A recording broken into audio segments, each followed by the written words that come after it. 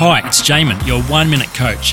There are three main fears that seem to stop men doing personal development in their life. 1. The fear of vulnerability. The thought of letting someone inside their world terrifies most men. 2. The fear of appearing weak by asking others for help. 3. The fear of emotion. Unfortunately, most men are emotionally retarded and have no idea what to do with real emotion.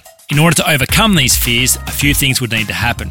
Firstly, you would need to question what is the measure of strength and weakness. Maybe the ability to be real is actual strength, not weakness. To take off your mask and show up as you are, not as you want to be, is an act of incredible courage. What if utilising the resources of others when you need help also shows incredible strength, and stubbornly refusing help when you need it shows weakness? And finally, emotional intelligence surely is another clear sign of strength. To be able to listen to and understand your emotion, letting it teach and inform you to make great decisions, will give you far more in life than shutting down your emotion.